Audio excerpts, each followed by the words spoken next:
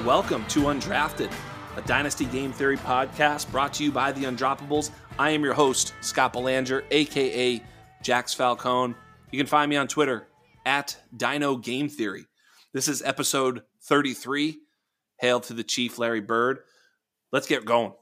And speaking of going, my God, I mean, normally every single week, I always have someone smarter than me on the pod. That's not hard to do. But this week, I actually have someone who's like way smarter than me. Like, this is going to be an embarrassment.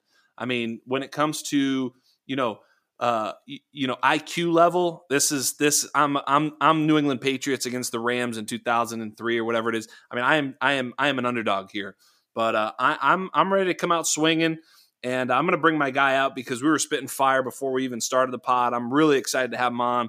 Hopefully, a lot of you guys are tuning in to see what he's got to say. And today Josh Larkey joins me. Josh has a pretty cool background. We'll talk briefly about that, but we're going to get right into some prospects and some best ball and all sorts of cool stuff. And Josh Larkey is working for Roto Underworld.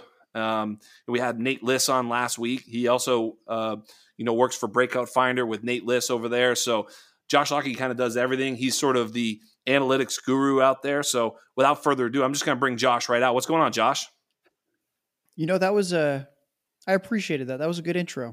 I don't know if I'm going to live up to the hype for that one. I haven't heard that yet. I've gotten the this is the man behind the curtain at Player Profiler, but the IQ one, I mean, wow, you're really just, let me just, I like to build you up. Thank you. Yeah, that's what I do. I build you up, then cut your legs off. I mean, it's just going to be, you think I'm going to be nice and then I'm not. It's really a confusing time for most of my guests. They don't know what the hell to do. I'm only teasing, but it really is an honor to have you on. I mean, I am intrigued by you. We were talking a little bit before the show, and I remember I sort of started to recall when you first hopped on Twitter and started to make your presence known there. I know you were doing some stuff with Roto Underworld a bit before that, but your Twitter presence was when I was introduced to you, and I knew right away, like, just some of your responses and some of the things that you were adding to certain conversations, that you were certainly well informed and very intelligent. That came across very clearly. But what I then found was that you had a pretty fun story. Or at least from our perspective, we're all sports nerds, so we sort of get excited to hear that you worked at the front office of the San Diego Padres on their analytics team, which I think for a lot of us is kind of a dream job to sort of be in the thick of things in a professional sport. So tell me a little bit about that. Tell the listeners a little bit about that, because I think it's a pretty cool story. Sure, I'll give everyone kind of the rundown. So, in college, I was applying to a ton of jobs, mainly in the sports industry. Basically anything that had the word analyst in it, I was applying to. I was an econ major, and nothing really worked out. And I think I was interviewing too well and didn't have enough technical skills. So I kept getting put into like the sales role where they're like, oh, you want to do some coding? Well, do you want to just sell this software? And I was like, fuck no, I don't want to sell this software. So I went to grad school to study business analytics and got my master's there. Kind of wanted to upgrade my coding chops. And then I was basically like the whipping boy for the Detroit Tigers for a year. So I was one of those like minimum wage baseball analytics interns where I just worked long hours for absolutely no reason, just to kind of like bite my teeth. And then moved back home to where I'm from in San Diego and was with the Padres for a year and a half. And there I worked on the business side of their analytics operation. So kind of got to see both the baseball end of it and then the business end of it. And when COVID hit, it turned out that all my attendance modeling, letting them know how many fans were going to be at the games each day, and my customer journeys where here's what we expect. Here's what we think Karen is going to buy this year. Yeah. None of those projects matter. And right. They laid me off. With COVID, so we don't care about Karen anymore, bro. No, so thanks to the Padres, I'd been working for Matt Kelly at Player Profiler for about two and a half years, and right when I was furloughed, I was like, Matt, let's collaborate. Let me step my game up, because I'd been a weekend warrior there for all those years that I had the day job. Sure. And then all of last season, I was working pretty much full-time hours. And it just kind of built up to this point where I'm lucky enough to be just one of those full-time fantasy football people now. So thank Yeah, you to yeah. the Padres for furloughing me. I appreciate it. There's not a lot of those full-time gigs going. We all kind of know that, and we're all weekend warriors, or many of us are, and we do it because we love it, and obviously you do too. But I imagine that it was very interesting to be part of a front office. I got a pretty cool story. I think you'll appreciate. Sort of, maybe it'll have something to do with what you saw in the front office of the Padres. I'm a little older, and we were growing up and in and around Boston, and I had a friend who was like, we were like Matt Damon in Good Will Hunting. He was this genius, but we're from Boston, so we're kind of assholes, and so he's a good dude, but we're just a bunch of stupid kids, but he's a freaking genius, a math wizard. So he goes out. He actually did go to San Diego and went to school and applied for some jobs, and he got a job in the front office in the New York Mets organization. And he's in the New York Mets organization, and I forget the GM that hired him, but they're very analytics focused. Well, sure enough, that front office got fired. That GM got fired. They kept the analytics department, but Omar Minaya takes over. Omar Minaya is not analytics focused, doesn't give a shit about analytics. So, they're still employed, but they don't really give a shit. So the GM and everybody asks, who are the best pitching prospects available on the free agent market? And the analytics guys come up and say it's Pedro Martinez. Pedro Martinez is absolutely the best pitching prospect available. And then they say, well, we also ran, which pitcher is the best value, given production prognostication, plus how much they'll cost, plus how old they are, their curve, all this stuff, how long they'll last, and what the last years of those contracts will look like, et cetera, et cetera. And it was certainly not Pedro Martinez, which, by the way, turned out to be exactly correct. They were exactly right on the money. Of course, Pedro lived up to that contract in year one, but not much after that, and they were on the hook for all this money. Long story short, my buddy's like, yeah, this is great. They tell him Pedro's the best pitcher available, but not the best value. So what does Omar Minaya do? Of course, he signs Pedro to a gigantic contract. And this is great. My buddy who grew up with me is like, Pedro's our legend in Boston. Absolutely loves this guy. So they got the press conference. The press conference is happening. There's all the food. There's the press, the media. Everybody's suited and booted, and it's just exciting. Everybody's smiling. This is the best day. A brand new signing like that coming to the franchise. I mean, it's just a victory for everybody.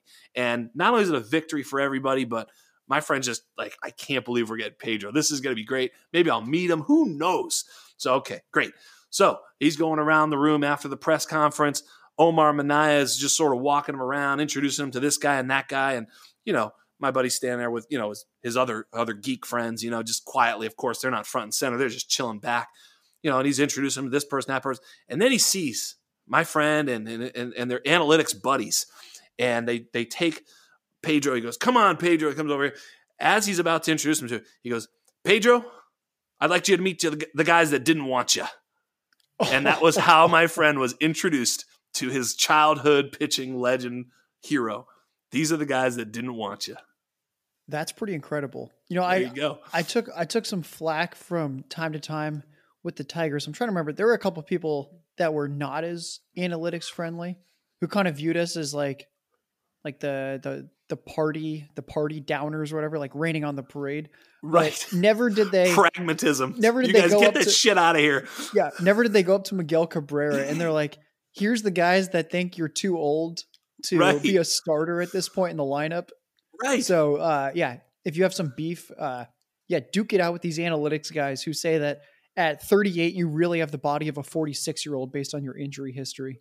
Yes, exactly. I mean, it's like, it was just such a crush, and that's the business world right in your face. But I don't think anybody, excuse me. Last week we opened with Jordan versus LeBron. Nobody came on here to hear me talk about fucking baseball or fucking basketball. They're here to hear us chop it up about football. So let's kick that off. And I was kind of curious. I mean, you have this sort of really cool, background in analytics, and that's really your grounding. And so one of the things I kind of wanted to understand was like, um, do you have your own prospect grading model or anything? I mean, I know you do work like that for Player Profiler, which I understand they have their sort of lifetime value and everything, and I know that you work on that. Is that your baby? Or do you have something else? I mean, tell me a little bit about that, because I know a lot of people have, and I do this all the time, a quote unquote model. But do you have a model that you use to evaluate prospects? So for me, that would be Breakout Finder. All the Hmm. breakout ratings on the Breakout Finder app are my model. Okay. So that's kind of like my baby in terms of my model spits some output, and this is how the model is ranking the players based on probability. The lifetime values is something I work with Matt on a lot, and that I'll be taking more and more ownership on, just kind of like as the months go on. But right now, that's still like 95% Matt's baby. And it's mostly just me being like, Matt, we need to adjust this guy and sending him some projections or something. But the majority of it is still him. But Breakout Finder, that's my model. So That's cool. I like both of them. Excuse me. So I think that that's really cool. I don't have a model, or nor do I have a quote unquote model. I know that you have sort of seen my anatomy series, and I find that to be more of an identification tool. So it's kind of like analytics for dummies. Because I'm a dummy. So for me, it was a way to sort of translate some of that in to sort of I don't know, just sort of actionable identification. So it's kind of like, I don't know if you saw it, but, I can share it with you a little bit. But ultimately, it's looking for things that we see in elite prospects. So, if all the elite prospects have a certain trait or a certain threshold, it doesn't mean that the next one will, but it's more likely for sure. Which I think is what all models are trying to do, is be somewhat predictive. And maybe there's some predictability in what I'm doing, but I think you hear what I'm saying, right? yeah, so what I like about your series and what I think would better serve more people is that if you truly have no experience with any type of modeling, the best thing to do is what you're doing rather than the people that go like correlation hunting. Right. And they're like, oh, look at the correlation with breakout age. We should just look at this. And what you're doing is exactly what I'm doing, honestly, which is trying to figure out what, looking at the overall profile and saying what's in common here. And that's kind of where you can start to build archetypes. And when I'm training my model, I'm essentially trying to feed in, here's successful running back archetypes, here's successful wide receiver archetypes. So if you do your anatomy of a wide receiver and find out, you know what, they're usually pretty tall and pretty heavy, and 40 time doesn't really matter that much. Right. That's kind of like my model. So my model is going to see an Allen Robinson, and it's going to see that he's like 6'3", 220, and he's slow. And it's going to say, And it you know won't what? hurt him. He's Right. not too Yeah. slow. He's like a mid 4.5s guy. In no way is this an athletic freak, but you know what? It's okay. He was productive in college. He's got alpha receiver size, and he's just always been good since age 18. Why would that change? And that's kind of what your anatomy series is doing as well, where it's looking at, all right, we want them to get drafted in the first 2 to 3 rounds. We kind of want them to have the alpha wide receiver body type, things like that. So it's the Correct. exact same thing. And I think that what people shouldn't do is when they say, oh, my favorite is when people say dominator rating doesn't matter, because all it does is if you sort by dominator rating, you get small school guys. Right. So that's why I'm throwing out dominator rating. And I'm Right. like, okay, so if a guy is dominant at a big school, should we just dismiss that then? Because you don't want to look at dominator rating. So you don't want to know that Jamar Chase was incredibly dominant as a sophomore. That doesn't matter to you then. All that matters to you is that he broke out early because you liked breakout age. But he was only 6 foot. He wasn't 6'1". So next thing you know, oh, you don't like that either because you were looking for this. And the people that get too nitpicky with one or two metrics, that's when they fail. So that's why I like your Yeah. series, is that you're actually looking at the profile and you're not just being like, oh, this guy doesn't quite hit arbitrary threshold A. I'm going Bingo. to give up on him now, when it's like, oh, but he That's right. might check all these other boxes. That's exactly right. I mean, what I really tried to do with that is let the prospects tell me the story rather than me try to fit the story. Like I literally took the data of those players that were successful. And again, there's a lot of different ways to do it. I at the time, I just take the top sort of 20 consensus or 10 consensus wide receivers, running backs, quarterbacks, tight ends, whatever it is. I try to use only maybe, with tight ends, it's interesting because if you use 12, you might have some sort of bad data in there. If you only use 2, well, then you have a small sample. So, you try to, there's not that many elite tight ends. So that one's a tricky one to sort of arbitrarily cut off at whether it's tight end 7 or 10 or 12. Like that's the part that I sometimes will have a little bit of a hard time with, but I try to do that. But with wide receivers, it's really easy. It's like, somewhere around 20 or 25, the top 20 or 25 dynasty wide receivers by consensus is a pretty good player. I just take those players and say, okay, what do they have in common? It also allows me to kind of move with the times a little bit, because if we just go back to, well, the last 15 years, here's all the players that finished as a wide receiver 1. That's good, but now you're also getting Des Bryant's and you're not getting Elijah Moore, right? You're not seeing Elijah Moore because you're looking for Des Bryant. And I wanted to be able to move that data as quickly as possible and to have an identification process that is as modern as possible. What do you think about that? Yeah, I completely agree. I think that that's something that people fall into as kind of a trap is, yes, you want the historical comps. You want to see that a guy that looks like this has made it before, but you also have to be cognizant of what the current NFL looks like. And the current NFL is trending faster. The receivers are often getting a little smaller and quicker. The linebackers are often getting a little smaller and quicker. There's more of an emphasis on the tight ends to be a little smaller, quicker, run more routes, block less.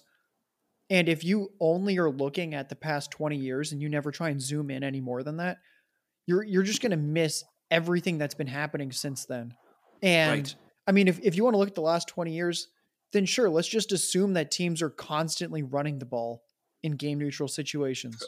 Right. Even though like that's clearly not the case, and that while the Ravens would not have stuck out 20 years ago, now it's clear this is the weirdly run heavy team. So it's weird that people take certain things that they really like from history to make it fit their narrative. But then there's other things where then you're like, oh, okay, so we're just gonna assume that everyone's back to running the ball and no quarterbacks are mobile. And they're like, well, no, everything's different now. But not with this, because my research just didn't feel like zooming in. That's So right. it, That's right. And like when I was doing quarterback, so last year, early 2020, rather than the 2021 anatomy series, when I did 2020, I also did historical, elite tight ends over time. I did quarterbacks, and what I found was, like, I mean, even with quarterbacks, it's kind of interesting because you know when I, like, in 2020, like Matt Ryan and Tom Brady were sort of in there, and you're like, well, wait a minute, Tom Brady was drafted 20 years ago. Like, what does his draft profile have to do with what I'm looking for today? It might not have anything. Matt Ryan was very pedestrian in college. And yeah, like maybe that could happen again, but if it hasn't happened since then, so I tried to identify the outliers to all of the data as well. So that way you could sort of understand, hey, I mean, Tyreek Hill shows up as an outlier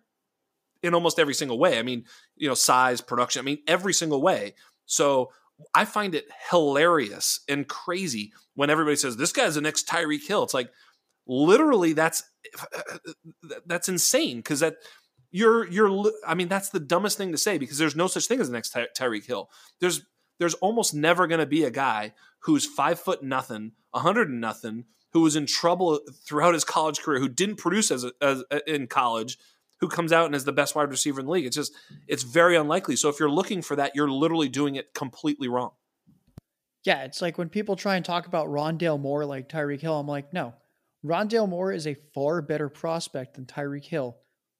Tyreek Hill was an unproductive college person who's a horrible person and was what, a 5th round pick.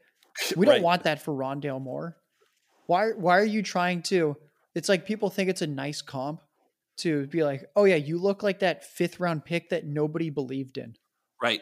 and Yes. then caught fire and has the best quarterback in NFL history slinging the ball to him. Yeah, I Why? mean it's like What? Antonio Brown too. I mean, that's another one. It's like, yes, obviously, Antonio Brown, is actually a fair comp for Devonta Smith and, or whatever. And, but he's not really, because he's not at all. I mean, he's a small school guy, came out of nowhere, right? Like body type and the way he plays. Yes, I understand that. But yeah, I mean, it's a slippery slope when you start getting into comping players that, just don't really exist and can't ever be replicated. It's just a fool's errand is what I think it is. Yeah, completely agree. I have a podcast coming out later this week. I talk with a pro baseball player, and one thing he drove home that I think it just stuck with me is he was like, as I developed my pitch mix and my fastball, curveball, I constantly looked at players currently in the majors to make sure that they had pitches with similar velocity, similar spin, and that it worked. Because I don't want to chase an outlier. I just want to make my $2 million and get to the big leagues and uh, this is the archetype that's worked. Why do I want to chase something else?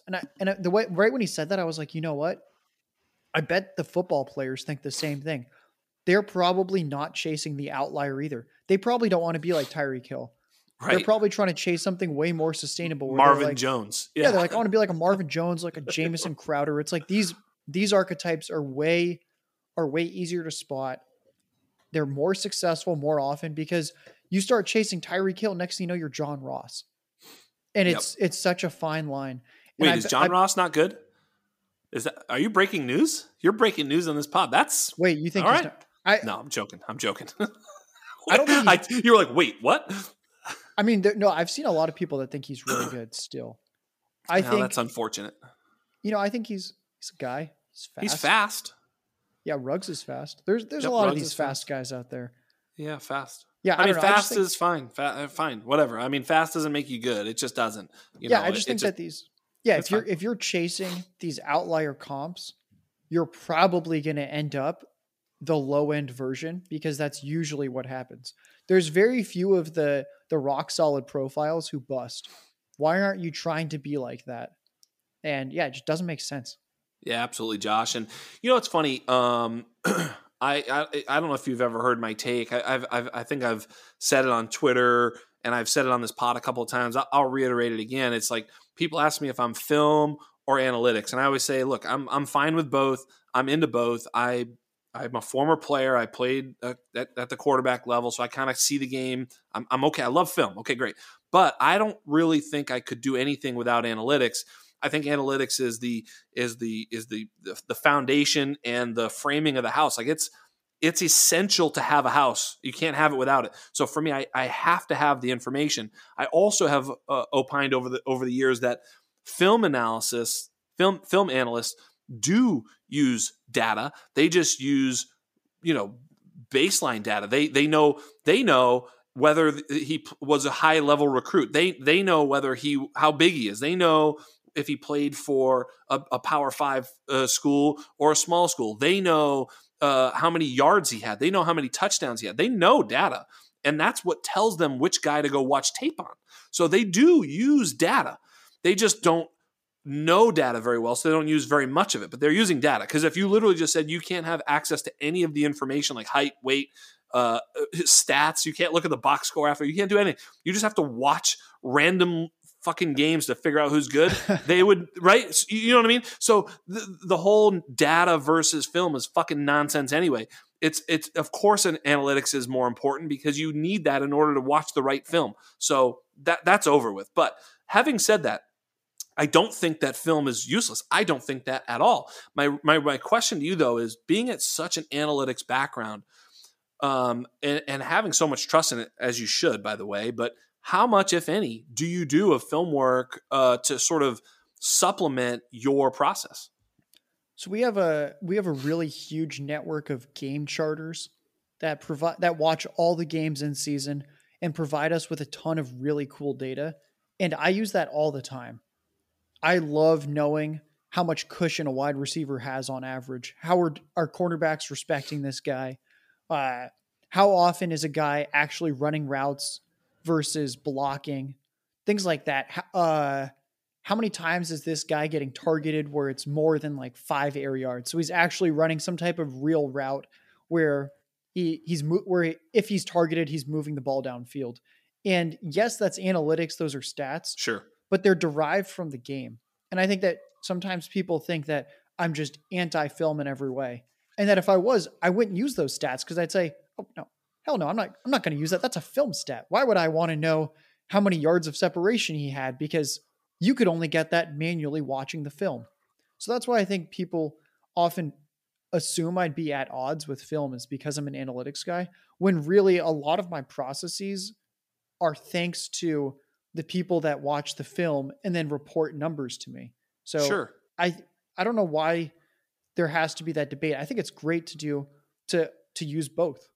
Well, and I think it's great to use only one too. I don't really give a shit what someone does, and whether someone's a total film head and they can't they're not even good at math. Like if you ask them, if you give them if they give a $10 bill on a bill that's $9.79, they have no idea how much money they're getting back. Like that's totally fine. I don't even have a problem with them. And if someone like yourself says, "Yeah, I don't watch any film. I don't have a problem with that." I think there's no proof that either well, there's a little bit of proof, but there's no I don't have a problem with someone else's process. It just doesn't. I don't know why that I would get emotional about that. What I guess I'm fighting back on is the fact that people say there's one better than the other or whatever, when clearly everybody uses some modicum of both. I mean, I suppose you could use just the analytics and never watch a game and actually be pretty good at this. I'm not saying you don't watch the games, but maybe you don't watch the games as as a tool. You use the results of the analytics of having watched the game, which someone else can do for you, which you get to help you. That's fine. That's also fine. Myself personally, I use the Darrell Henderson on a couple pods back, and I said, when Darrell Henderson, when I first just looked at his raw numbers and his yards per carry, his size, and I thought he'd run fast. I heard he's fat. Like I was like, this guy's the 1.01. And in watching, you didn't have to watch too much film, just a little, to see that he was running to some daylight, and there was a lot of daylight for him.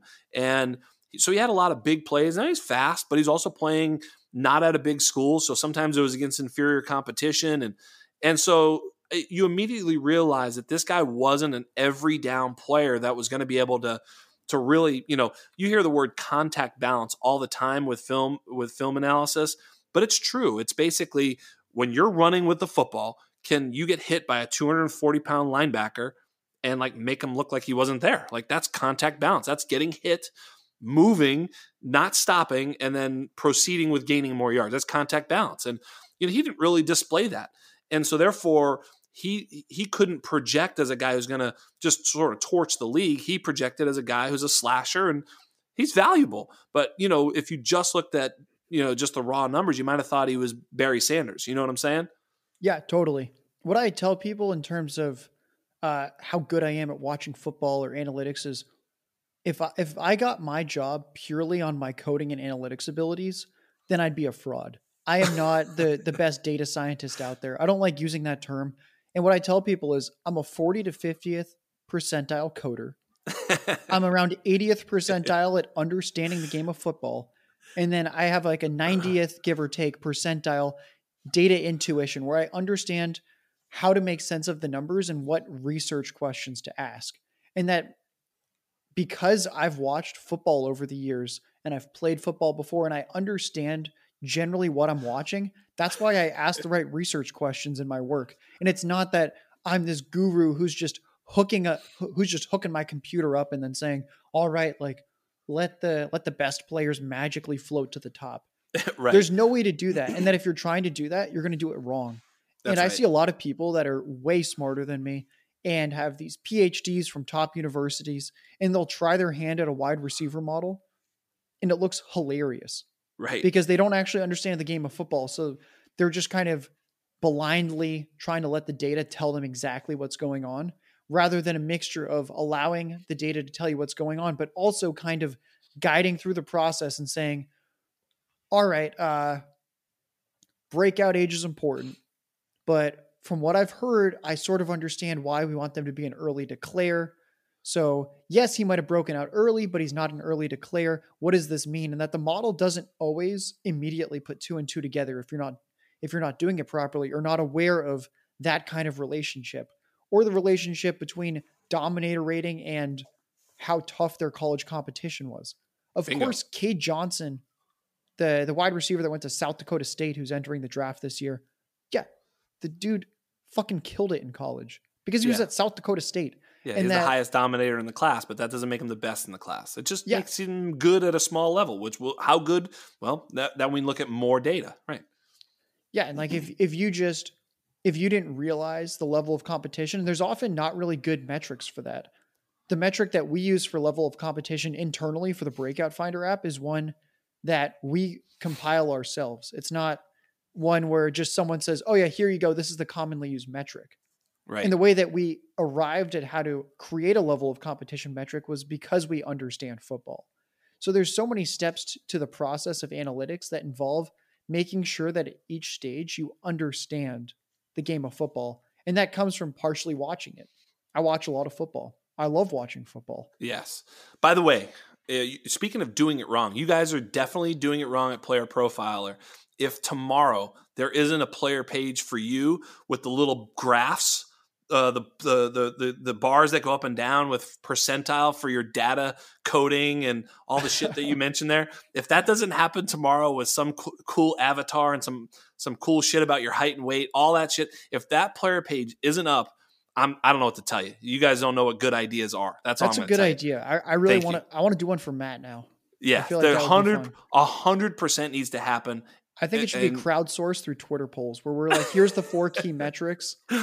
Yeah, no. You guys need to figure it out because Matt will have very low ratings. I think if it's a Twitter poll, he'll be very upset. So we don't want to upset him. All right, So, but no, that has to happen. It's gonna be awesome. Just the larky fucking charts and graphs up and down. 80th percentile. I really want to see my speed score. It's gonna be first percentile. It turns out if you're 5'9", 160-ish.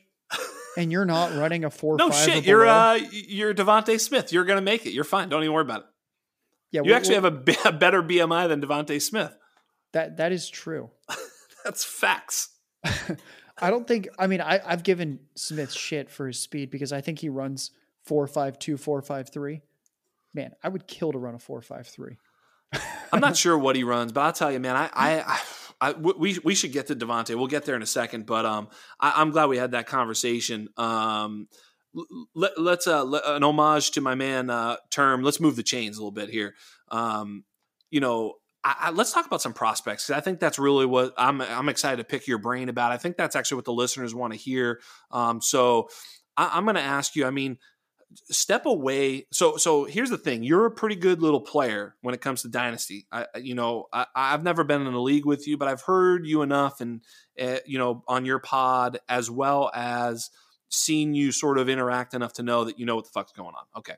So you can cite your rankings or your breakout finder if you want, but I'm talking to you. You're on the clock. You need to pick, Najee, Etienne, and Javonte.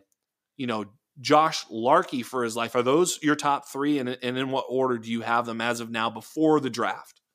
Yeah, those are my top 3. I honestly think it's kind of a hot take if you don't have those as your top 3 right now. I think it's really tough to back up having somebody else in that third slot. I feel like PFF had, I think PFF has Najee Harris as their 4th running back right now. Yeah, I want to say I saw that recently. And well, who does, and I'm going to have him on the pod next week is Matt Waldman. He has Trey Sermon at 1.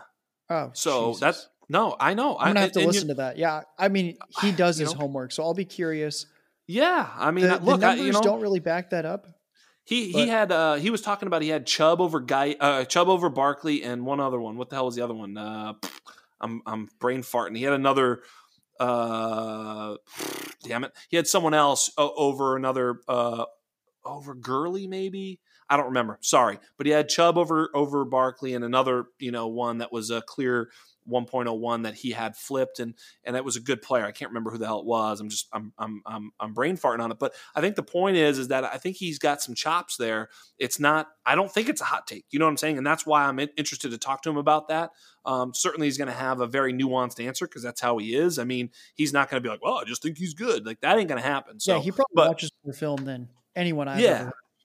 So yeah, he really I'll have to puts. listen in and Yeah, see what he says. But the reason I think, from my perspective, why I would label not having someone not that's not Najee, Etienne, or Devonta in your top three as a hot take is I just don't think the numbers back up that any of these other guys just realistically have a shot to get early enough draft capital and have a well-rounded enough profile to do well. So with yep, Najee and Etienne, those are my top two. me too.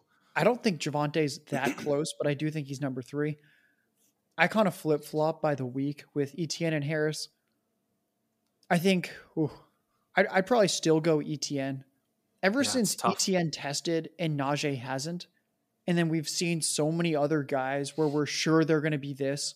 Like everyone knew Javonte Williams was 220. It wasn't a question of if he was 220. It was, is he 225? And then he weighed in at like 210 or 212. Yeah, 212. And then Etienne ended up being heavier and faster than Javonte Williams, which was pretty hilarious to me. Yep. So I would take Etienne first. We have, as a numbers guy, the more data I have, the better. And we know that Etienne is still fast. He is clearly no risk of being in the sub 200 pound club. So even if, I don't think 215s is real weight, but sure, put him down to 208. He's still big enough to be a feature back. His receiving upside is just incredible. We pretty much all play in PPR leagues at this point. Productive every single year. And he's 22. I love Najee Harris. And he just looks like the Matt Forte, Steven Jackson bully, both on the ground and through the air. But he's also already 23 or 23 and a half. And in Dynasty, you only have so many years before a running back declines. And generally, the running backs decline around age 25. So with Najee Harris, you better get 2 fucking sweet years. And that, let's just say Najee Harris gets injured one year, which could happen. He's a running back. They often get injured. Now you might only have one elite season before he begins to decline or plateau. So that's why, for me, it's currently Etienne number 1, Harris 2, and then Javonte Williams, I think he's fine. If you told me he was getting drafted in the 4th round, I'd be out on him. Because I think there's a ton of guys that look decently athletic, decently strong. They're kind of good at breaking tackles, a little bit of receiving upside in college. But being that he's going to be late 1st round, probably early 2nd round, draft capital is so important for running back. So Javonte just has to be my top 3 because of that. Javonte is one of these guys that, like, when I put my analytics brain on and I look at the data, he's 21 years old, so he's young. He's an early declare. He was very productive. He hit 25 receptions. He was a huge touchdown scorer. He had a great sophomore season. He's a converted linebacker, so he didn't even play running back in high school. So he's late to the party. I think he may be one of these guys that's like, so all those things are great, analytically. And then you watch him on film and he's very impressive. He's not able to run away, which is evidenced by the fact that he ran, a 4.58, 4.55, something like that. I mean, he's basically a 4.6, running back, which is fine. I do like a faster running back. I like a guy who can, he's very explosive and strong, and he was a little lighter, so the fact that he was lighter and slower than I really wanted is what hurts him analytically for me. And it kind of fits with the film that I've seen, which is that, he's very explosive, and you want to talk about contact balance. Jeez Louise. I mean, this guy is like, he's trucking dudes. Film wise, I sort of comped him to Marshawn Lynch, but Marshawn Lynch ran a 4.45 or something like that. I mean, so he ain't Marshawn Lynch. You know what I mean? It's like, I think Marshawn was over 220. So 220 and, so it's just like, there's some holes in his profile, and that's why he necessarily falls to that RB3 slot for me, but he's just so enticing. I think also Matt Waldman on the pod with Evan Silva had said that he's probably the safest running back which is, I think it's somewhat fair. In other words, I think he might have a pretty solid floor without a high ceiling there. You know what I mean? Like he's just going to be good. Like we're pretty sure he's going to be good. Like Yeah, I buy that. he's looking more and more like David Montgomery. Yes, Where I said that. Yeah, like, I mean, David Montgomery, he's a fine running back. It's nothing yes, sexy. This is never going to be some dynasty pick that everyone's obsessed with and trying to trade for. But I mean, we saw David Montgomery last year in the right system with the right schedule. yep, This is a guy that can break some tackles. yep, He can hold up to a decent workload, yep. and Yes, he's a competent pass catcher. And that's why, for me, Javonte and a Williams good football player. yeah, Yeah, and he's a that's why good football player. and Yeah, that's why the draft capital is important. Is ultimately with a lot of these running backs, very few of them are special, right. and because of that, you just want them to be on the field. And I think Javonte Williams has a very good shot to be out on the field to get his 15 carries and 2 to 4 targets per game, and he looks just a lot like a mid to high end RB2 for a few seasons, which, yeah, that's great. But I don't know if he's ever actually a league winner like I think Right. Najee and ETN can be. Could be. Yeah, I agree. I mean, Najee scares me only slightly with like, top end speed. Not that he needs it, but I'd like to see him, I mean, what if he's a 4.68 player? I don't think he is, by the way. I'm not saying that. I'm just saying, like, we just don't know. I always, whenever I say things like that, people are like, he's not that. It's like, well, actually, you don't know that. You don't know that. Because, I mean, I actually thought that Javonte was going to run between a 4.5 and a 4.55. He was a little slower than that. So, okay, so I guess he's Or slower than Chuba that. Hubbard, Like Chuba, the right? sprinter who ran his official pro day time was what, 4.45? So we adjusted to 4.5 at Player Profiler, but still, even if you're anti-adjustment, fine. A 4.45 does not sound like elite college sprinter to me.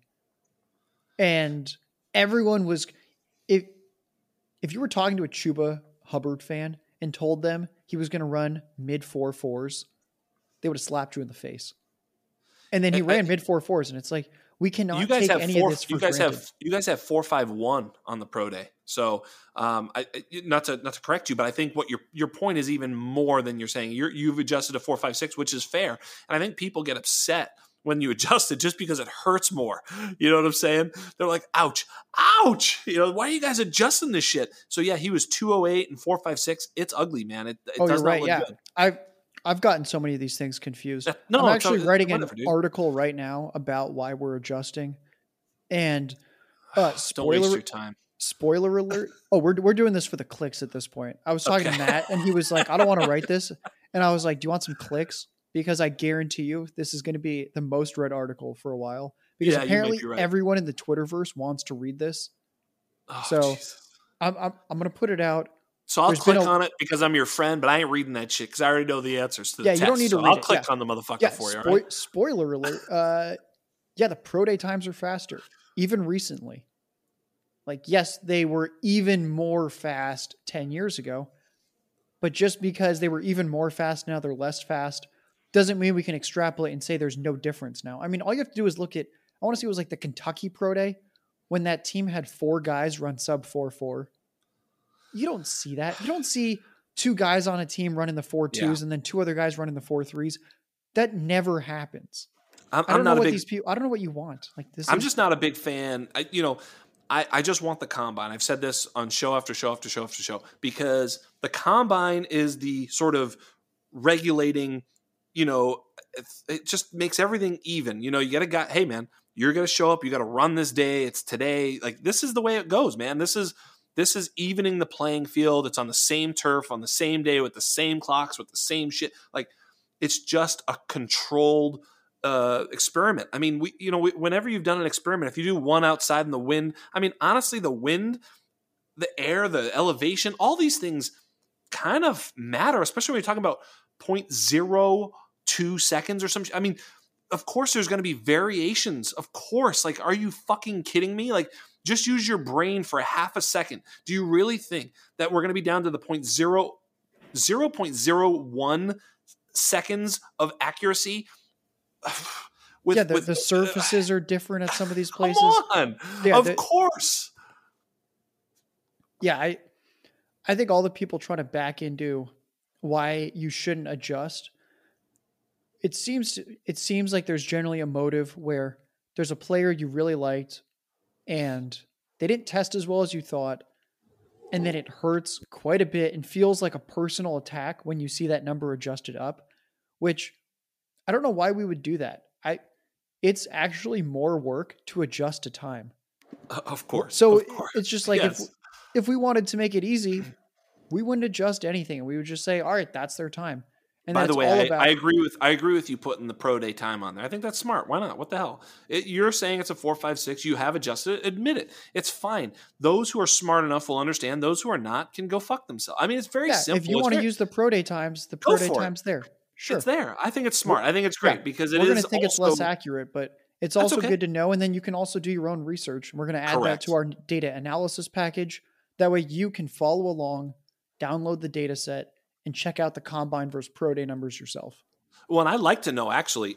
Excuse me. I mean, this year is kind of simple, but when I go back, sometimes I'm like, shit. I wonder if like, and I think you are going back, which is good for you, man. But if a guy didn't run at the combine, but he did run in his pro day only in 2017, I don't know which number you guys are using. So I'm always like, I wonder if it's this or that. Now I'll know. I'll be like, oh, that was a pro day number. Interesting. Yeah. I mean, not that it makes a huge hill of beans difference, but it's just nice to know. So I think it's great. Enough about that. You're awesome, of course. Everybody knows it. But let's move the chains again. Term pouring out. You're my boy. Speaking of Trey Sermon, Trey Sermon has really kind of risen to my RB4 because there's draft buzz about him. Okay, he started to play really well, man. He looked really good. He was a high level recruit, and I think he's going to get drafted high enough. I think there's a possibility he can be the fourth back off the board. My only concern with him is, he's also another one of these guys who is, slow. So again, I'm not too excited. He's 22. He's already 22 years old. I mean, he's not that good. I mean, I'm not that excited about him there, but I mean, he might actually be a guy who gets 15, 20 carries a game. You guys have him comped to Damian Harris. Yeah, that's what I'm saying. Like that, it could be something like that. And Damian Harris was marginally valuable last year, could be very valuable this year. And, if I'm picking in the late second, early third of a dynasty rookie draft, you can do worse. Yeah, so I'm looking at our big board right now on Dynasty Deluxe where we just kind of average all the recent mock drafts that we've seen out there. Yeah. And it looks like fourth running back off the board is Gainwell at pick 84. Carter's running back 5 off the board 94. So 84 for Gainwell, 94 Carter, 103 Sermon. I think the three of them are pretty fluid. Yeah, and I think Sermon's been moving up though, if I may. Like that Yeah. number is probably going down, right? Yeah, and I think he's definitely like firmly in the earlier third at this point. But Yep. my issue with Sermon, it's not just that he's a 4'6" guy. He's also not actually built like a prototypical running back. He's 6'2", 215, which is, let me see what we have on Player Profiler. I know it's really bad. I want to say he's like 30th percentile BMI. Yeah, you have him at 28th percentile, There we go. 29.2. 28th percentile BMI. And that's what worries me is that, Yep. yeah, it's good that he has that feature back weight of 215, but it's not like this guy's some brick house. Right. So he's, I mean, he looks a little brick housey, so sometimes that can be a little bit deceiving, as it was with Devonta. But I will say, like, my Anatomy series targets 30 BMI, which I guess would probably put him somewhere in that 40, 50th percentile. he's 29 BMI. Yeah.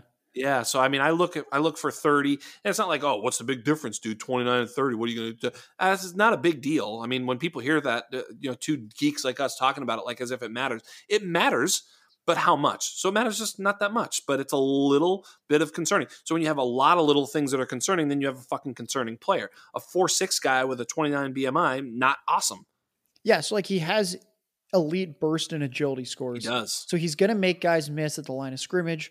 Yep. I think he's going to be a fine yards per carry kind of guy. My issue and what I like about faster running backs is that they have big plays. Yes. And anyone who watches football knows that a running back getting 4, even if you're getting 5 yards a carry, If that's all you're contributing is just you're always going to get 4 to 5 yards a carry, you're never scoring fantasy points unless you get Right. touchdowns. Touchdowns, right. And you really need those big plays. Yep, that's exactly I just right. don't think Sermon is the guy that has that upside. And that's why I'd still rather have Gainwell. He's still my RB4 in this class. After finding out that Gainwell's a little bigger than we expected, and Gainwell's pretty fast, and he's young. So it's just really hard for me. Even if I think Trey Sermon's more likely to have a starting role at some point, I don't know if he's going to be able to keep it. And there's so many of these running backs that just look so average. And yeah, they're gonna get some touches early on, but do I really think Trey Sermon's going to have more than 1 year as a starter in the NFL? No. At this I'm point, with you. I think you're rolling the dice too much. If you're going to say that you're drafting Trey Sermon expecting to start him in Dynasty multiple seasons, you're hoping he has a good year 1 or year 2. I'm going to be asking Matt Waldman this question, so I'll just ask you real quick. What if Jacksonville drafts Trey Sermon at the top of the 3rd round? What's going to happen with him and James Robinson? I think he and James Robinson can take part in a very fun competition. And yeah, what are you running for office? What are you running for office? I love this. Both players are very fine players. Yeah, I wish the best for both of them. Yes. I would assume, based on how they used James Robinson last year, that on any given week, one of the two would get 90% of the touches. Right. And that I think it could be anyone's game, just depending on who fumbles or something like that. Yeah, if he goes to Jacksonville with some decent draft capital, I think that's just going to be like one of those clusterfuck backfields. That's what I'm saying, brother. I actually think James Robinson is a better running back than Sermon. Me too. But I'm also not an idiot, and I know that draft capital matters. So Trey Sermon would probably get a lot of chances to be the guy there. I just don't think he's better than James Robinson.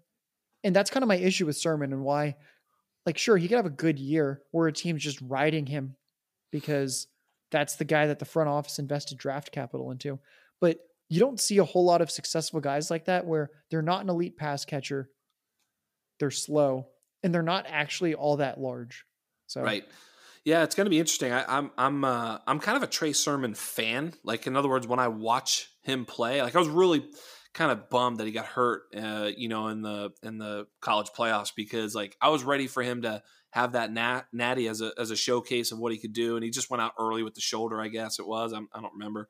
Like, I don't watch too much college football, admittedly, but that game I was kind of excited, and Devonta Smith then got hurt too. I don't know. I was a little bit bummed. I wanted to see him at least put on a show so he could, see what he could do. But anyway, I think that's metaphorical for his career, which is maybe he'll flash a little bit, and right when you count on him in Dynasty, the backup running back's going to get that spot start because you may be right there. Sermon just wasn't getting the job done to a high enough level. Yeah, I'm truly not excited about him.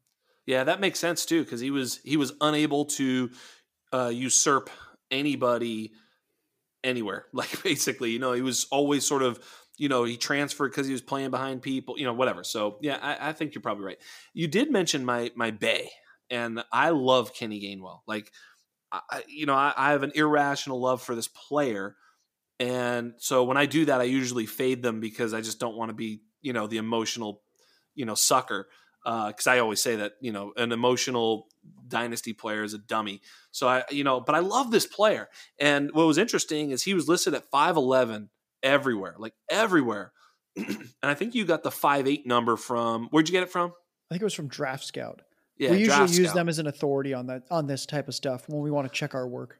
And I remember you and I DM'd about it because I wasn't trying to like call you out. Like, where'd you get this number? I was literally asking you, where the hell did you get this number? And you shared that with me. And I don't know, someone else was in our DM'd with us and like had some insider info or something and said he was 5'9.5" because their buddy was at the pro day. I was like, what is going on? So like, do you have any concrete information about how tall he is? Because it affects his BMI. Like, you guys having him at 5'8" makes him a 30 and a half.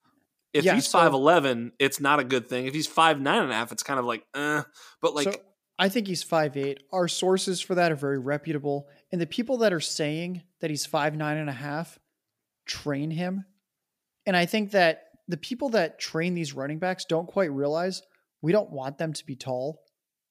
And they think Right. we want them to be tall analytically, I think you're right. which couldn't be farther from the case. Like, I hope Gainwell's short. I hope he's 5'8". I want all my running backs to be 5'8", 5'9", and stocky as shit. I want them to look like a Lego person. You know the Lego people? Where when you get a Lego set, all the people seem like they're shrunk down and really short and kind of wide. That's how I want my running back to look. So yeah, like Emmitt Smith. Yeah, so I think the people saying that he's taller are saying that because they think that's what we want. No, Right. I like that when I look at Player Profiler, he has a 59th percentile BMI. Like, I'm in, baby. Suck it, haters. This guy's actually not that small. Yeah, no, I'm with you 100%. He, I had Zach Reed on the pod early. I like to get some film guys in early and sort of just tell me what the hell's going on with these college players that I have no idea about. And he loved Kenny Gainwell. He thought film-wise, I think he said he was his RB1 for just for film analysis. Not saying that he's the best running back in the class. He was just like, this dude is legit. And he was talking about also his receiving acumen, which made sense because subsequently I found out that he was recruited as a wide receiver, played wide receiver in college, and in high school. And so he does look like a wide receiver when he's catching the ball, but he's also truly dominant as a running back. Obviously he's probably not a lead back, but he could be, discount DeAndre Swift. Is that just wishful thinking, or is it possible that he's almost that good, or am I just kind of being a little too optimistic? No, I think that in the modern NFL, we're seeing more and more guys be fantasy relevant without getting the 15 to 20 carries a game. Right. And I know that so many people focus on carries as the first thing, when for running backs, I honestly look at targets first. Targets. I couldn't really care at all about a guy getting 250 carries if he's not going to get any targets. Right. It's really hard to be anything more than a low-end RB2 unless you luck into like the LeGarrette Blount 18 touchdown season. So for me, I really like Gainwell because right. You look at that 2019 season and you see the 50 catches. That's what I like to see. I want to see a guy like him who had the 14% target share, knowing that this guy was incredibly involved in a creative way and succeeded. And there's not just DeAndre Swift, there's Austin Eckler. I know Christian McCaffrey gets way more carries, but it's the same idea that you could take away 10 carries a game from McCaffrey and he'd still be a top 3 running back in the NFL for fantasy. And that archetype of player can really succeed in today's NFL for both just being good enough to stay out on the field and get those opportunities. And then in fantasy, we love when they're getting 4 to 6 targets a game. Bingo. Yeah, I feel like, I'd much rather have J.D. McKissick than Jordan Howard, right? I mean, in other words, a guy who can actually change the game, and hopefully he's closer to DeAndre Swift than J.D. McKissick. And you guys had him comp to Ito Smith, obviously production-wise and all that. I think that's fair too. And Ito, man, you simulate his career 100 times. I don't know that we saw his best career, so he could have turned out a little bit better as well. So I think that's fair. It's almost like you're trolling me with your comp for my next favorite player. Like I've been, I was trying to dig deep early in the off season, trying to find, the running back that would have been the anatomy of a running back darling, but without draft capital. The productive small. My James Robinson last year, I had James Robinson pretty highly ranked based off of a lot of these same metrics that I was looking at that uncovered my sort of newfound love, who's Elijah Mitchell. Now, Elijah Mitchell, I think, was listed at 215 or something in the program, but he ended up weighing, I think you've got him at 201. I'll take that for Bible. So he did come in light, if that's correct. And so that was put a little bit of a damper on my Elijah Mitchell, but I'm basically picking him every single mock draft I do in the 3rd round, every single rookie draft. He's just there, and it's an auto pick for me. And, I'm really loving this player profile. I love him. He ran a 4.35 at his pro day, at over 200 pounds. Yes, please. He was extremely productive and actually a pretty competitive backfield. We had Felix Sharp on earlier in the offseason, and he was telling me there's a bunch of guys there that were really good, even guys who aren't coming out. I think Trey Ragas or something like that. I forget who's there. I'm always forgetting this shit. Yeah, he might get drafted day 3, yeah. like late. It's kind of there up you in the go. air. So it was kind of a competitive. He actually has a high, teammate score in your breakout finder. And then I see you guys have him comped to my old bay, Jerick McKinnon. So I'm wondering if this is just the elephant trap that Jax Falcone falls in all the time. So tell me I'm right, or tell me I'm wrong about Elijah Mitchell. So the issue with these kind of guys, or with an Elijah Mitchell, is that he's just going to get drafted too late. And that, yes, he's going to have that monster upside because he has the breakaway speed. But I've seen a lot of people trying to be like, is this going to be the 2021 version of Antonio Gibson? No, he's not. He's Nope. not going to get taken in the 3rd round. He's not 220 pounds. He's not Antonio Gibson. Yeah, he doesn't have the receiving chops that Gibson had. He never had more than 20 catches in a season. So I think he's the kind of guy that's going to be tantalizing. But yes. I would bet against him, unfortunately. Like, I mean, fun to watch and the kind of guy that you're going to root for. And when he gets the spot start, like wheels up, this guy could break a long one. But week to week, I never expect him to be someone that you're starting. I appreciate the cold water. I really do, because I've been pouring it on myself a little bit. I think if he came in at 215 and ran a 4.35, then he might have been the Antonio Gibson potentially. I mean, then it's possible, or even the James Robinson. But being a little bit smaller, he does miss like you said, the receiving chops. So there's definitely some holes in his profile. I think draft cap is going to be the big difference. And if a team does see him and draft him in the 4th round, that's where everything changes, I think, for me. I like James Robinson a whole hell of a lot pre-draft last year, and then he didn't get drafted, and I basically that's when I was like, well, I guess he's dead. And of course it was like, the inside straight pans out, and he, everybody gets, everybody literally dies in front of him, and he's just like, hey, I'm here, and they're like, yeah, you're good enough, go. And then he got every carry for the entire season. Yeah, and he was good. For everyone out there, that's literally, what's his name almost died. I'm not Ozigbo. Who was the other guy? Reichwell. Yeah, he had long-term COVID. Armstead. Yeah, he actually might never play again. Apparently, he almost died. Yes. And that was the guy that was supposed to be the starter, and the guy who actually looked really good when he would be the breather back for Fournette. I liked Reichwell Armstead.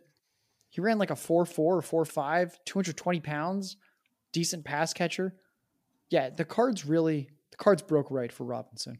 Absolutely perfect. And you're going to need the same type of thing for Elijah Mitchell. Of course, like I say, though, if he does get drafted, 4 or 5, early day 3 is really the zone that you're going to be like, okay, he has a chance. Because really, James Robinson, people say, what about James Robinson? Maybe he's Phillip Lindsay. Yeah, sure. Okay. All that. It's possible, but it's really drawing to the inside straight. Once you get a little bit of draft cap, and actually I've heard some people say that going undrafted is better than being drafted in the 7th round. Sometimes that may be true. I don't really know. So I'm looking at 4 or 5. If not, it's kind of pour one out for him, but he is kind of my sort of, new love there. So speaking of dead, is Jamar Jefferson dead now? I mean, I know Cody, your boy there, was reaching really high for him. I think he took him over Devonta in a few mocks in that you guys drafted against help me out. Roster watch, yeah. Yeah, thank you. In that roster watch draft, he took him like at pick 5 or something like that. I don't remember. Look, I was actually starting to drink some of the Kool-Aid, so I'm not here to throw any dirt on anybody, but what I'm saying is he dead? I don't think he's dead. When I've done my modeling work just to sort of determine like a base probability of success for him, even plugging him in as a day 3 pick, he's still like the RB4, RB5 in the class, just statistically. Sure. So I think he's okay.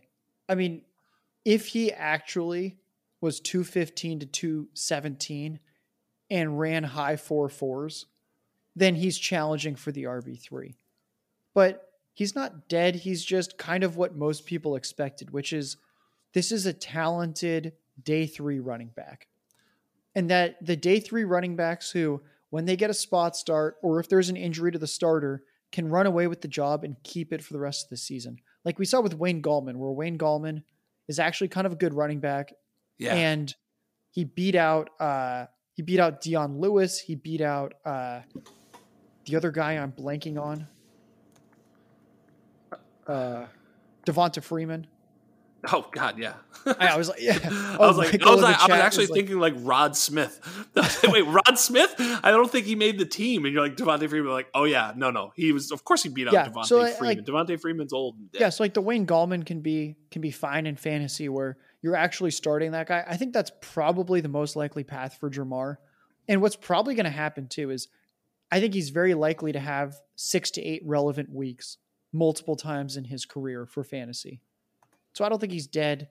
But the dream of him actually being the guy that you're taking late first, early second round, who like completes the class, sort of like Gibson did last year, where Gibson was a late riser, and then Allaire goes to the Chiefs, and it's like, oh, look how stacked this running back class is. I think that's what people were hoping for with Jamar, is that there needed to be a fourth guy to make it feel deeper. He's just not that guy, most likely. But anyone that has 1,500 scrimmage yards as an 18-year-old true freshman with decent competition is at least interesting to me.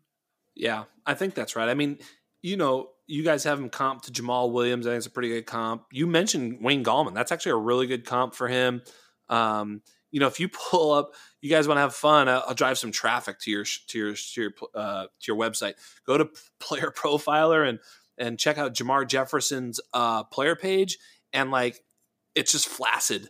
Nothing gets off the ground. Like all of his agility, speed score, burst score, bench press, it's all just like really bad. So that's a problem. I thought he had a little bit of punch when I sort of saw him on tape. This is why you can't just watch tape, because he just ain't it, man. I'm a full pass on Jamar Jefferson just because I think you're right. I think he's, Jamal. He wishes he was Jamal Williams, right? He just wishes he was heavier and faster and more explosive. And I think he'll be fine, but I think you're right. I think he's a career backup, and he'll be a nice change of pace player, and he could get that sort of spot start or who knows what, that Wayne Gallman sort of open runway here and there. But I think you're right, and I think what that really tells us is that after the first three, just draft wide receivers or tight ends or quarterbacks, and just let these running backs fall to you when they do, but don't reach for any of the running backs outside the top three.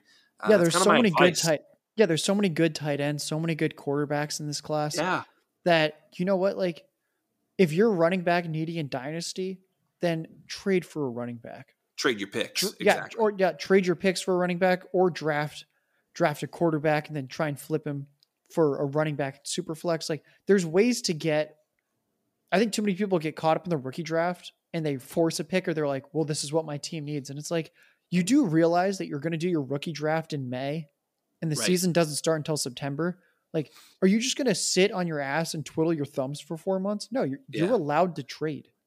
Find the guy who loves Jamar Jefferson, and when you're on the clock and he's available in the late second, early third, trade that pick plus some stuff for an actual running back and let him think he's getting over on you. Yeah, absolutely, 100%. I mean, the rookie draft is always a bit of a crapshoot, and it's possible, yes, that one of these guys that we just mentioned, the last few guys that we went through, Sermon, all these guys, it's possible one of them is Arian Foster, some type of awesome player that is had a subpar profile that breaks out. Of course, it's possible, but it's not probable, so don't bet on it. Any other sort of players that you like at the running back position? You can call him a data darling, or anybody else that you just sort of, hey, you know what? Keep an eye on this guy. This guy actually does look like analytically a player that could break out. It was Kenny Gainwell. We already talked about him. Yeah. Well, yeah. When I saw that on the show sheet, that was the only name that came to mind where analytically he actually checks a lot of boxes. And I feel like some people think the analytics crew wouldn't like him because he's 201 pounds, but just with the pathway to touches, sure, if we're in a standard league, I wouldn't want Gainwell, but in PPR, the path to relevancy for someone like Gainwell, where he has possibly the best receiving upside of anyone in the class, that is very good analytically. So that was the only name that came to mind. Like it's a bad running back class. Yeah, I think you're right. There's no sexy names in the back of the class where you're like, oh my God, look at this. I rolled a James Robinson. I don't think there's going to be that guy this year. Yeah, when someone asks you who's this year's James Robinson, always say nobody. That's right. So I got a question for you. So we're looking at, if I look at my anatomy series and I look at this, the one thing I think that, well, first of all, the NFL does a terrible job of, the scouting community does a terrible job of, the dynasty community does a terrible job of, the analytics community does a terrible job of, the film community does a terrible job of, is identifying quarterbacks. We're really bad at this.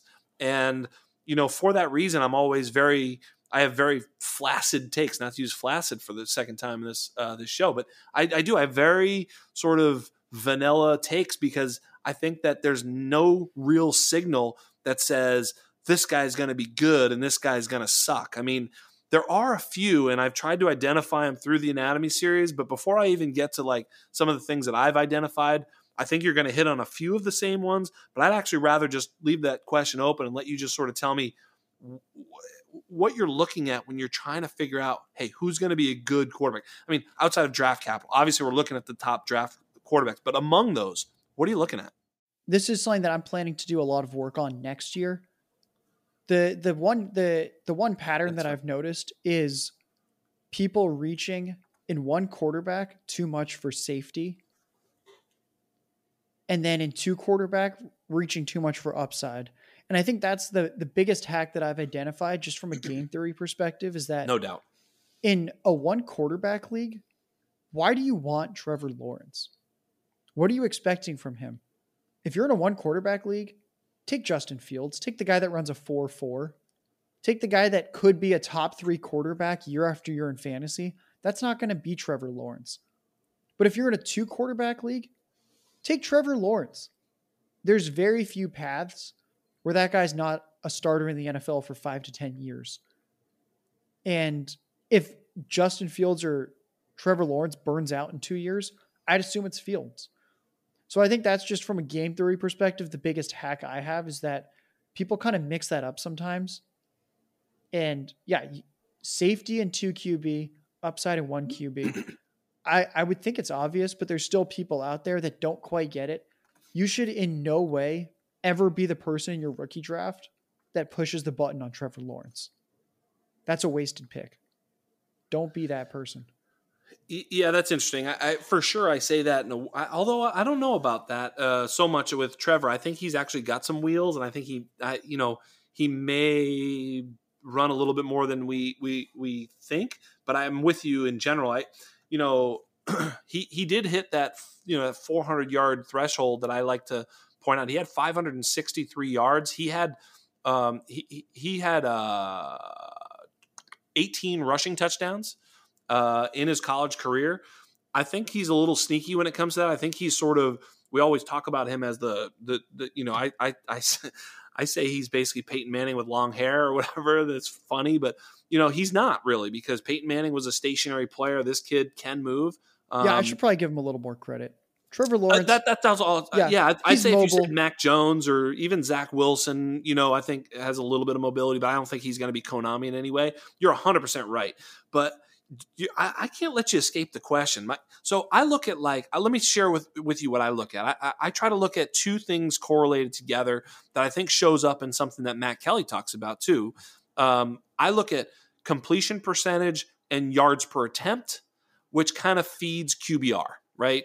And so those things tend to be, but it's hard because the system, the weapons, the offensive line, the coaching. It's kind of like the Jim Harbaugh, can hold you back, but Mike Leach can open it up, and so it's really, really difficult. But I think that if you're able to complete passes at a high percentage and throw it down the field, that's kind of is a good data point. I look at interception percentage. I don't want a guy. This is what Jordan Love missed for me last year. It was like he didn't hit really anything. But if you're turning the ball over a lot in college, what says you're not going to do it in the pros? I mean, it's very unlikely. That means you're missing windows. I mean, if you're a film guy, you sort of watch, and if you throw a lot of danger throws, that would be interception rate personified. So those are the types of things I look for. I look for a great number of starts. Like I want to see more than a season's worth. That's of what I was play. about to add to that is I think Yeah. that's one of the big hacks is if you want the guy to transition well to the NFL, playing the hardest position in all of sports, he should be a starter for at least 2 years, ideally. Yeah. And I've that got a there's guys. 600 college attempts. I look at it's like if Mhm. you got to 600 college attempts, maybe there's a season and a half. I mean, that's a kind of a nice bar to cross. So I'm with you 100%. Yeah, so I feel like I could come on the show like next year, and I'll probably have a lot more insight. But it's something that I want to review for this next season. Yeah, Quarterbacks I and mean, tight ends are the two puzzles that I feel like I don't think I'm going to solve them by any means, no. but I do think that there's a better way to evaluate them than we currently do. Just there's so little correlation between So first little. round quarterbacks and the order they're drafted and how they end up doing. Yes. And that, like, It's yes, awful. you want your quarterback taken in the first round. Very few non-first round quarterbacks do well. But then once you look within the first round, it's kind of random. Like you have the Jared Goff, Sam Darnold, Josh Rosen. There's Mitchell Trubisky, a ton of these top 10 picks that do nothing. Right. And then you have Lamar Jackson, Patrick Mahomes, and these guys were taken third, fourth, fifth quarterback in the class. And like, yeah, they're a first round pick, which is nice. But how did every single team in the NFL look at that guy and say, nah? Because it's Right. not like, yes, if a guy's taken 20th overall, sure, only 19 teams passed on him and said, nah. But not really. But All every of them other did. team could have Yeah. traded up and they could have been like, oh shit, this is the QB1 in the class. We're about to get a cost controlled, most valuable position in the NFL. Why you would always trade up for that guy.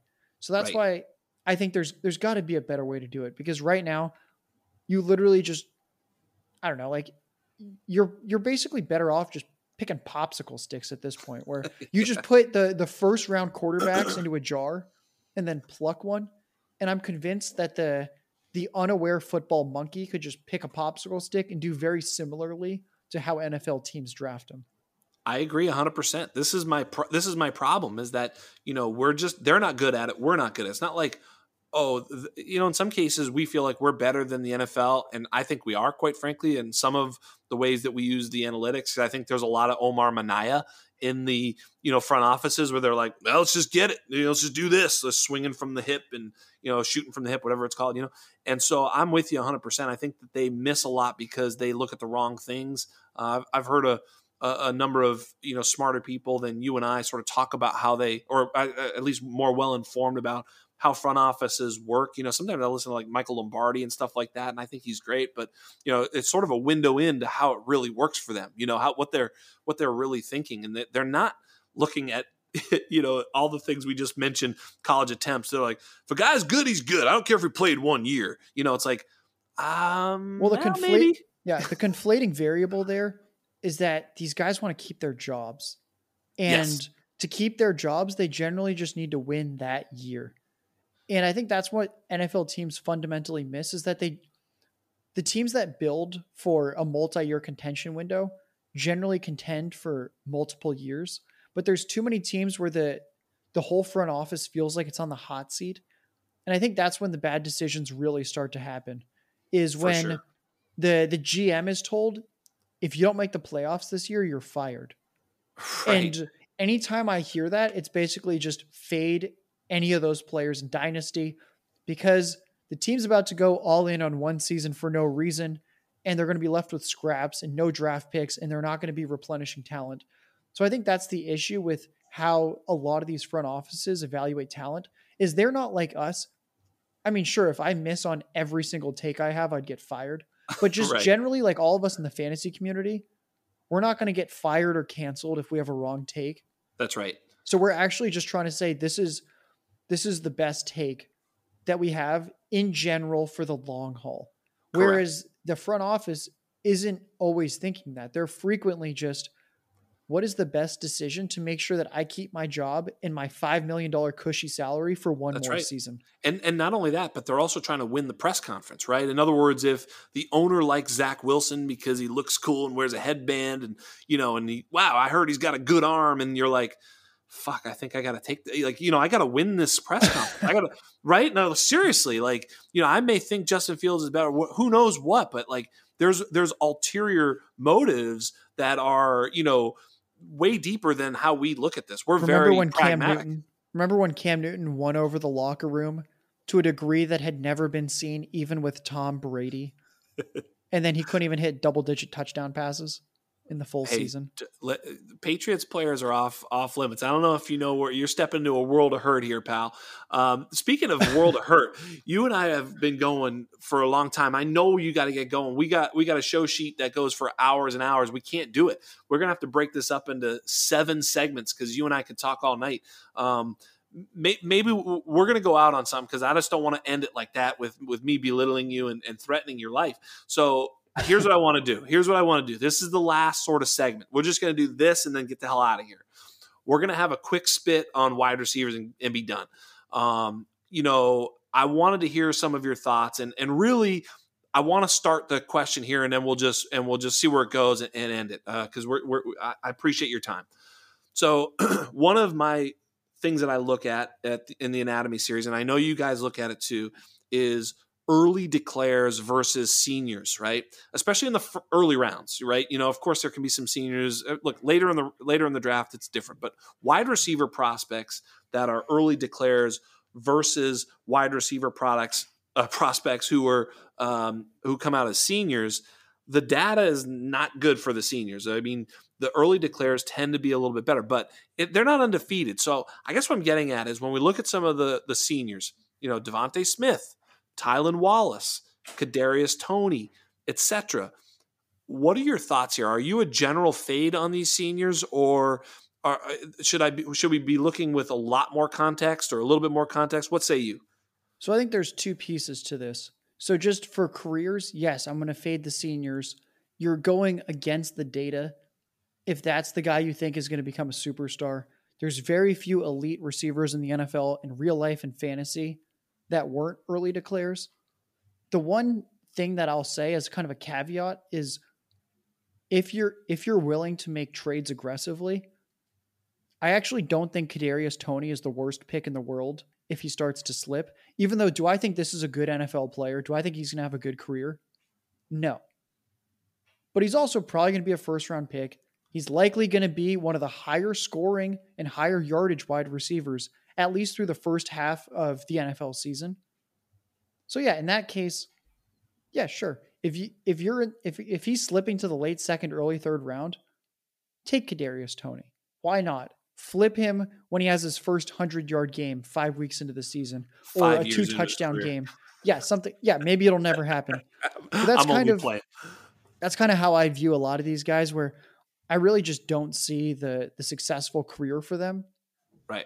But if he slips too much, then sure, I'll take him. He's probably going to outproduce a second or third round pick that I prefer, at least initially. And there's generally some sucker who's in win now mode and gets excited, especially after what we just saw with the 2020 class, where, like, newsflash, it's not going to happen. The 2021 wide receiver class is not going to go bonkers and have a T. Higgins, a Justin Jefferson, a CeeDee Lamb, a Brandon Ayuk. These guys there's not going to be 4 or 5 guys that go nuclear. Right. But with the taste of that so recent, if a Kadarius Toney or Tylan Wallace or one of these guys that I'm actually not a big fan of, but is going to get taken on day 1 or day 2, if they have a big early stretch, just sell that guy. It's kind of interesting for me because I was a big fan of Tylan Wallace and Devonta Smith last year. So in other words, I thought both of them would declare early because I felt like they had the chops to do so. Tylan hurt himself, and maybe that had a lot to do with it with the ACL. And I know there's some injury concerns from the NFL, so he might slip in the draft. And I don't know. I mean, obviously he was the Heisman Trophy winner, so I guess he made a good decision or whatever, and certainly increased his draft stock. Devonta Smith, this being. So I guess he made the right decision in that regard. So I guess when you look at him as a prospect, you kind of have to be like, he made the right choice. But so how am I going to penalize Devonta Smith, who I really liked? I was so excited to draft Devonta Smith in the second round of rookie drafts last year. He'd have been an early declare, really productive, and an offense that had other, his teammates score would have been great to use your breakout finder, lingo. And now he's a senior and he dominated. He was unbelievable. And so he's 170 pounds, and forget it. He's a senior at 170, can't be good. Look, there's a huge divide in our community about Devonta Smith, and it's whether or not you're willing to take him, at ADP, which I think is wide receiver 2 or 3, somewhere in that ballpark, a late first in a super flex draft, a mid first in a pick 5, 6 in a one quarterback draft. Let me just ask you the question that straightforward: are you willing to do that? I know some of your brethren are not. No, I'm going to trade that pick. I don't disagree with that, but yeah. If you're forced to take it, are you taking the likes of Rondale Moore and Rashad Bateman? No, I would take a Moore or Bateman over Smith. Yeah. Even still, I kind of created this steak analogy, and I think it applies well because I think it can help people sort of understand why it's kind of crazy to be obsessed with Devonta Smith at this point and to take him so early, which is his ADP is super early. Is think about this. You go to your favorite steakhouse and you get the prime rib, and that's your favorite. That's what you want to get every single time. You want the prime rib. You get it every time and you love it. This is your favorite cut of meat. That's the Jamar Chase of the class, where we've seen so many wide receivers look like Jamar Chase and be successful. But no, you want, the waiter comes over and says, oh, you know what? I know you love the prime rib. Get this. We have a new mystery cut of meat. And 10 to 20% of people, this becomes their new favorite steak of choice. Are you going to take this steak? We can't tell you anything about it. You don't know the cut of the meat. Just like you don't know the height or weight of Devonta Smith. You don't know his 40 time. You don't know actually all that much about him aside from this guy won the Heisman and he's productive, and unfortunately he's pretty old. Personally, I'm just going to take the cut of steak I like. Why am I going to try the mystery meat? I'm going to trade out of the mystery meat.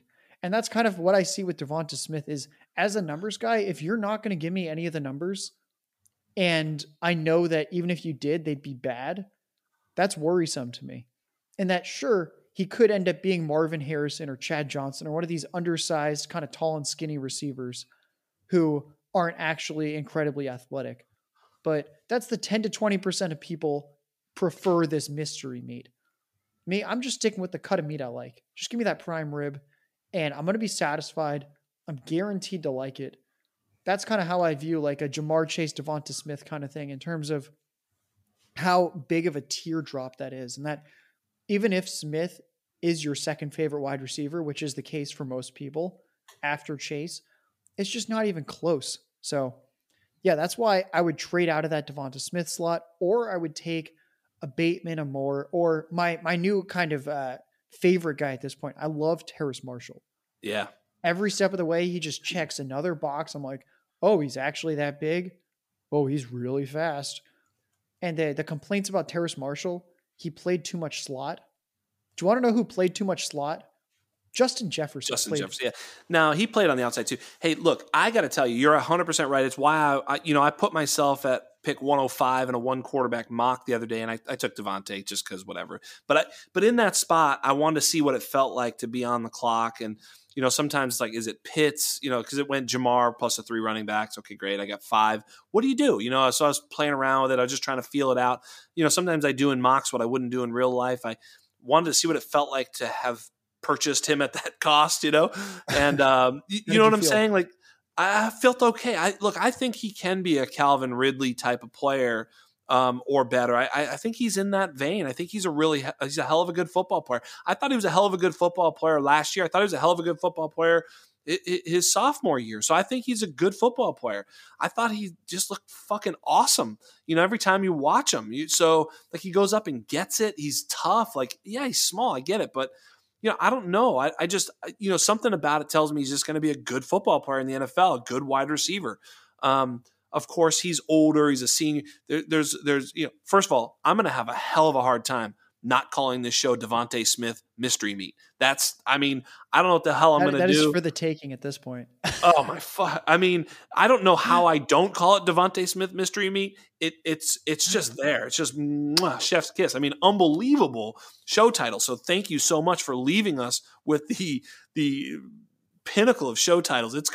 I mean, I don't know how the hell. There's nothing else. So, but yeah, what it left me really wanting to do though, Josh, is what you basically said, which is I want to trade to like pick, 3 or 4 picks back, where then it goes Smith and, Pitts and maybe Rondale, maybe whomever else. And I get my choice of maybe Terrace Marshall or Rashad Bateman or something like that falls to me, a Jalen Waddle, whatever. Like there's enough in that tier that I'm actually okay. And if then it's Devonta Smith there, great. Fine. Like that's also fine. I don't think he's so much better as a prospect. He might end up being that much better as an actual NFL football player. But in terms of, as I evaluate prospects, yeah, I think there's sort of a tier there that I'm happy to stay within and pick up profit and still make my pick. So that's really how I'd probably rather play it, whether or not your league lets you do that. And if it's honestly that much of a muted point for you, then be willing to sell the pick almost no matter what you can get for it. In other words, if for you, Terrace Marshall, Rashad Bateman, Jalen Waddle, and Devonta Smith are all in the same tier, then you can easily trade back 4 spots, and whatever you pick up is gravy because you're still going to get one of them. So just do it regardless of what the guy is offering you. I mean, almost, I guess not if he's offering you nothing, but you get my point. Like if it's kind of a cheap price, but you're like, what the hell? I don't give a shit which one of these 4 guys I get. I'll move back 4. I'm good. So I think that's probably the move there. Of course, we're going to see draft capital, landing spot. A lot of things will change that feeling going forward. But I think going into it, I think that's a sound bit of advice. And speaking of sound advice, that's what the hell you do, brother. You are outstanding. You are awesome in this pod. We ran long as usual. I'm starting to get a reputation, just so you know. But that's fine. But you know what? We didn't slow down. We didn't stop bringing takes. We weren't talking nonsense. And that's what I love. That's what these listeners love, man. And I'm so grateful. The show has been growing. We've gotten so much great feedback. I fucking love all you guys listening because, and girl, I love all you guys and girl who's listening. I mean, tell your wife to listen, for Christ's sakes. I mean, I got not a lot of girls listening. Same thing for me in high school. I didn't have a lot of girls listening to me talk either. So it's really just an extension of real life for me. I'm only joking. I'm having fun. But tell the people where they can find you on Twitter. Tell the people what you're up to. Your training fucking website that's over my head. But tell everybody what you're up to so they can find you because they really want to do that. Sure. You can find me on Twitter at JLarkyTweets, JLARKY tweets. If you want to personally learn how to code in R for analytics from me using football data sets, you can go to thatrcodingsite.com. Some stuff on the docket. We have underdog best ball rankings coming to you around the end of this week. So I'd say that's if you want to really be able to look inside my brain, those will be coming out along shortly after that with an article on best ball strategy and how I'm attacking my best ball drafts and kind of walking you through why I have different types of players above or below consensus and how that fits into a few different types of builds you can do that I would all define as these are sound builds for best ball with the half PPR scoring of underdog. So those are a few things to look for. Thanks for having me on. This was a blast. I feel like we've been talking back and forth for months and months. So I'm glad that I was able to come on and chop it up with you. You were awesome, man. I loved it. You were awesome. We had a lot of fun together. I'd love to have you back on anytime. There's just not enough weeks in the year to do it over and over again. But man, I had a lot of fun doing this pod with you. I hope it was a lot of fun for the listeners. I got to imagine it was.